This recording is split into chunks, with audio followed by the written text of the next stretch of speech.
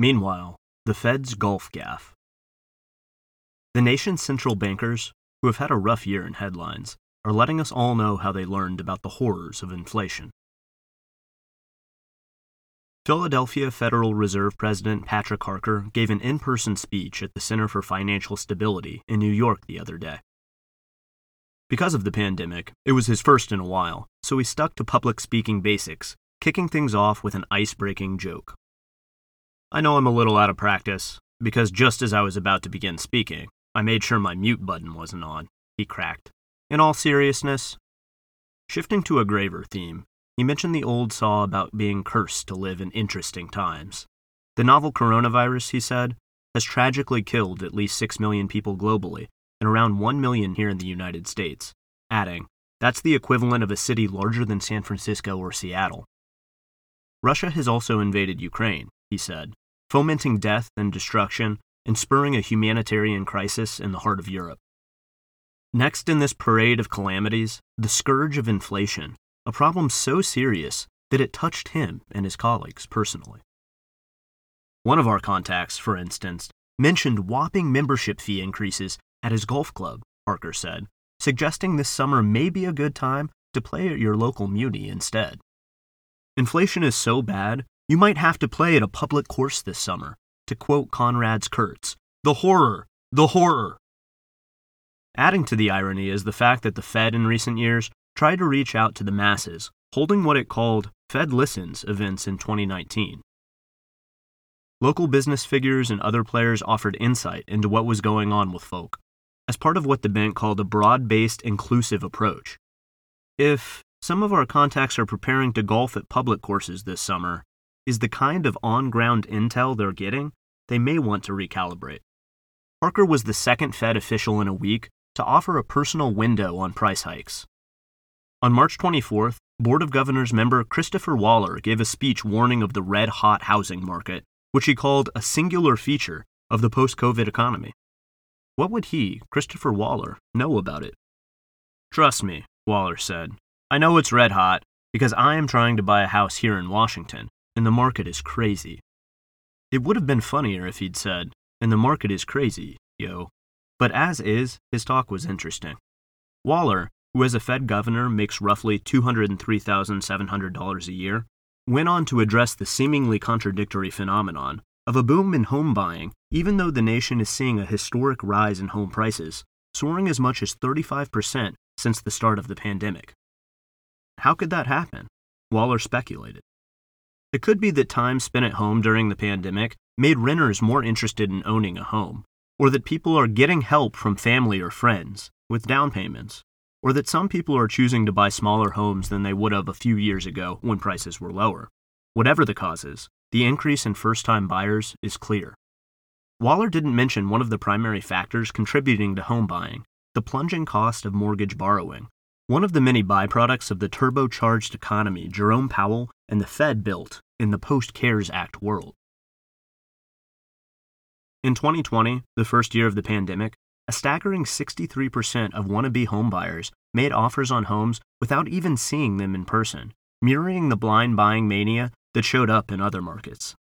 Waller also didn't mention that mortgage financing wasn't just more available to individuals, passing over the not at all horrifying phenomenon of private equity companies like Cerberus Capital Management collecting over 34,000 homes in a fund, and getting set to buy more with the aid of financing like a $606 million loan deal struck with Morgan Stanley last November.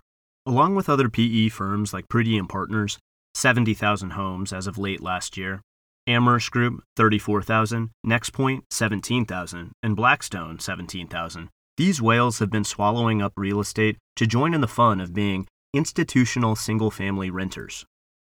Now, instead of handing a monthly check to a flesh-and-blood human being, more and more Americans will experience the joys of renting from bloodless conglomerates owned by expert value extractors like Steve Schwarzman and Don Mullen, who are not merely inaccessible to complaints, but whose corporeal existence has probably been moved to tax-exempt zones in the fourth dimension.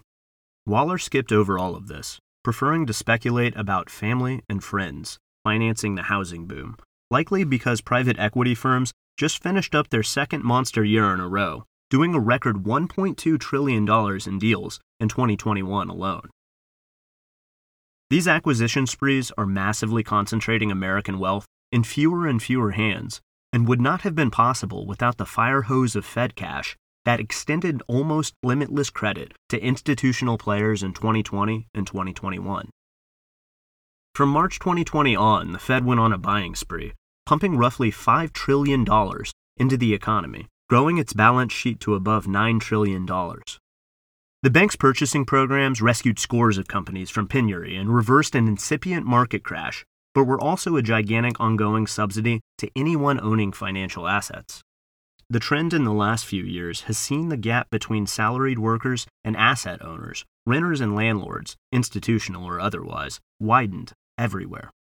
Billionaires gained $4.1 trillion around the world during the pandemic, and in just the U.S., billionaire wealth nearly doubled, from $2.9 trillion to $5 trillion. As of late last year, just 2,750 people globally controlled 3.5% of the world's wealth, up from 1% in 1995. The sudden preoccupation in news with tightening and engineering a soft landing from the highs of the COVID economy is being couched as a grave business, with central bankers weighed down by crushing strategic dilemmas. Some of this is legit, but some is self-serving PR, coming from officials and private sector actors alike who'd rather the public not look back too much at the Fed-fueled orgy of the last 2 years. A neat, non-disastrous ending, one that doesn't inspire the wrong sorts of questions about the last 2 years of obscene wealth gains, would be beneficial to some. During the pandemic, there was comparatively little outcry about figures like Dallas Fed Chief Robert Kaplan, Boston Chief Eric Rosengren, and Fed Vice Chair Richard Clarida making sudden, million-dollar trading decisions just ahead of Fed policy changes likely to increase the value of these personal holdings. Clarida, for instance, moved between $1 million and $5 million out of a PIMCO bond fund and into a stock ETF on February 27, 2020, just before Fed Chairman Jerome Powell issued a statement hinting at Fed intervention that would send the equity market into a 2-year boom. The punchline is these behaviors were not illegal and permitted under Fed rules. The consequences could only be described as hilarious. Clarida, for instance, resigned 2 whole weeks before the end of his term. I was in Detroit yesterday, interviewing former employees of a storied Michigan retail company. The firm had been profitable until it was bought by an $11 billion private equity fund, one that decided to loot the firm's real estate holdings before mass firing its workers and sending it into bankruptcy in the first weeks of the pandemic. 2 years on, there are thousands of former employees who'd go berserk in the streets of Detroit today if they could get within pitchforking distance of their former bosses. If a Fed official like Harker can't find people like that in Philly and needs to rely on rumors about rising greens fees to see the impact of his policy decisions, we're in trouble, and not the funny kind either. Thanks for listening to the audio version of this article. For more, visit taibbi.substack.com.